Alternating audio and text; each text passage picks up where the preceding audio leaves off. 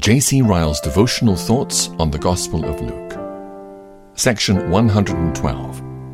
Parable of the 10 Minas. Luke chapter 19, verses 11 through 27.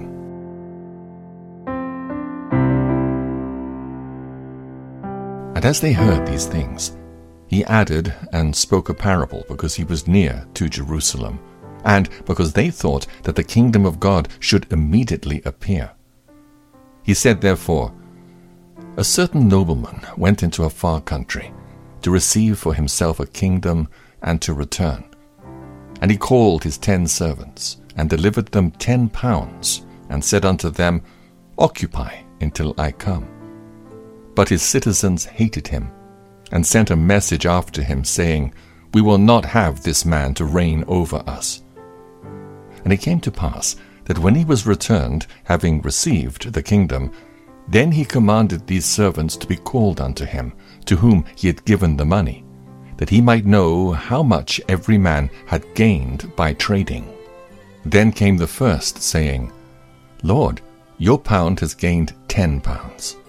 And he said unto him, Well, you good servant, because you have been faithful in a very little, have you authority over 10 cities? And the second came, saying, Lord, your pound has gained 5 pounds. And he said likewise to him, Be you also over 5 cities?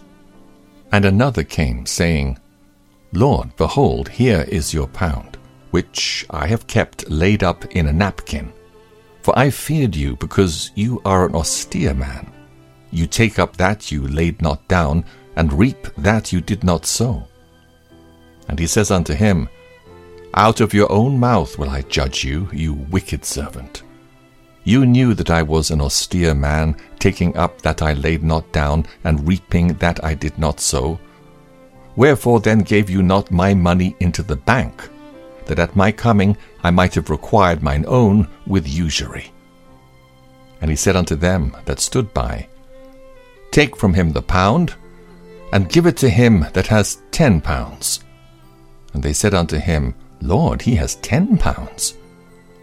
For I say unto you, that every one which has shall be given, and from him that has not, even that he has shall be taken away from him.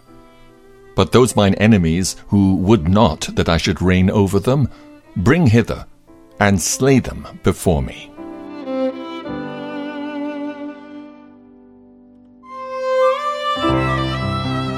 The occasion of our Lord speaking the parable before us is clear and plain. It is intended to correct the false expectations of the disciples on the subject of Christ's kingdom. It was a prophetic sketch of things present and things to come, which ought to raise solemn thoughts in the minds of all professing Christians. We see, for one thing, in this parable, the present position of our Lord Jesus Christ. He is compared to a certain nobleman who went into a far country to receive a kingdom for himself and then return. When the Lord Jesus left the world, he ascended up into heaven as a conqueror, leading captivity captive. He is there, sitting at the right hand of God, doing the work of a high priest for his believing people, and ever making intercession for them. But he will not sit there always. He will come forth from the Holy of Holies to bless his people. He will come again with power and glory to put down every enemy under his feet and to set up his universal kingdom on earth. At present, we do not see all things subjected to him. The devil is the prince of this world, Hebrews chapter 2 verse 8 and John chapter 14 verse 30. But the present state of things shall be changed one day. When Christ returns, the kingdoms of the world shall become his. Let these things sink down into our minds. In all our thoughts about Christ, let us never forget his second coming. It is well to know that he lived for us and died for us and rose again for us and intercedes for us. But it is also well to know that he is soon coming again for us. We see for another thing in this parable the present position of all professing Christians. Our Lord compares them to servants who've been left in charge of money by an absent master, with strict directions to use that money well. They are to put this money to work until I come back. The countless privileges which Christians enjoy compared to the heathen are pounds given to them by Christ, for which they must one day give account. We shall not stand side by side in the judgment day with the African and Chinese who never heard of the Bible, the Trinity, and the crucifixion. The most of us, it may be feared, have little idea of the extent of our responsibility. To whoever much is given, of them much will be required. Are we living like men who know to whom they are indebted, and to whom they must one day give account? This is the only life which is worthy of a reasonable being. The best answer we can give to those who invite us to plunge into worldliness and frivolity is the Master's commandment which is before us. Let us tell them that we cannot consent because we are looking for the coming of the Lord. We desire to be found working when He comes.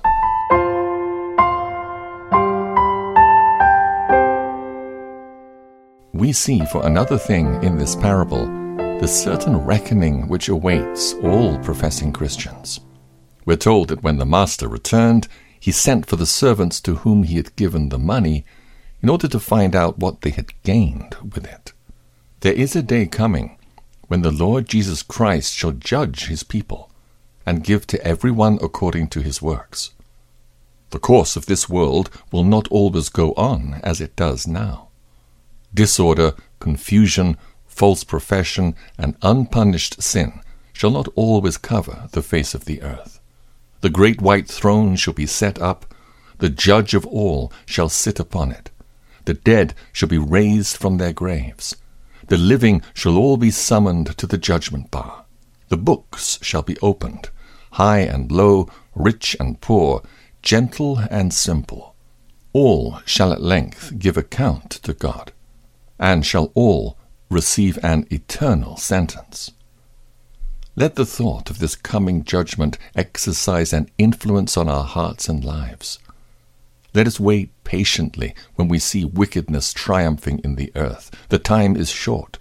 There is one who sees and notes down all that the ungodly are doing. Above all, let us live under an abiding sense that we shall stand one day at the judgment seat of Christ. Let us judge ourselves, that we be not condemned by the Lord. It is a weighty saying, "And I saw the dead, great and small, standing before the throne, and books were opened. Another book was opened, which is the book of life. The dead were judged according to what they had done, as recorded in the books." Revelation chapter 20, verse 12.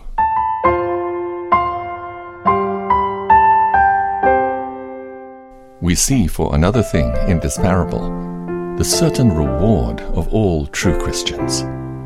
Our Lord tells us that those who are found to have been faithful servants shall receive honor and dignity. Each shall receive a reward proportioned to his diligence. One shall be placed over 10 cities, and another over 5. The people of God receive little apparent recompense in this present time. Their names are often cast out as evil. They enter the kingdom of God through much tribulation. Their good things are not in this world.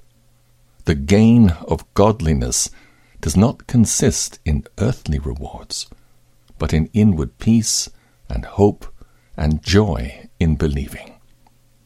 But they shall have an abundant recompense one day. They shall receive wages far exceeding anything they have done for Christ. They shall find, to their amazement, that for everything they have done and borne for their master will pay them 100-fold. Let us often look forward to the good things which are yet to come. The sufferings of this present time are not worthy to be compared with the glory which shall be revealed. Romans chapter 8, verse 18. Let the thought of that glory cheer us in every time of need and sustain us in every dark hour. Many, no doubt, are the afflictions of the righteous. One great remedy for bearing afflictions patiently is to look forward, like Moses, to the reward. Psalm 34, verse 19, Hebrews chapter 11, verse 26.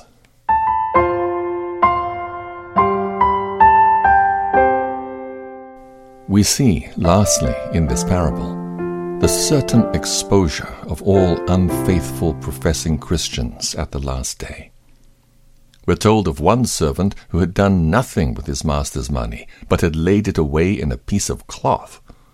We're told of his useless arguments in his own defense, and of his final ruin for not using the knowledge which he confessedly possessed. There can be no mistake as to the people whom he represents. He represents the whole company of the ungodly, and his ruin represents their miserable end in the judgment day.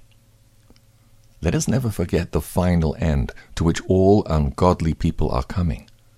Sooner or later, the unbeliever and the impenitent will be put to shame before the whole world, stripped of the means of grace and hope of glory, and forever cast down to hell.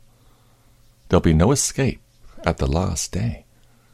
False profession and formal religion will fail to abide the fire of God's judgment. Grace, and grace alone, shall stand. Men will discover at last that there is such a thing as the wrath of the Lamb. The excuses which so many content their consciences now shall prove unavailing at the judgment bar of Christ. The most ignorant shall find that they had knowledge enough to be their condemnation. The possessors of buried talents and misused privileges will discover at last that it would have been better for them to have never been born. These are solemn things. Who shall stand in the great day when the Master requires an account of his pounds? The words of Peter will form a fitting conclusion to the whole parable. Seeing that you look for such things, be diligent that you may be found of him in peace, without spot, and blameless. 2 Peter chapter 3, verse 14.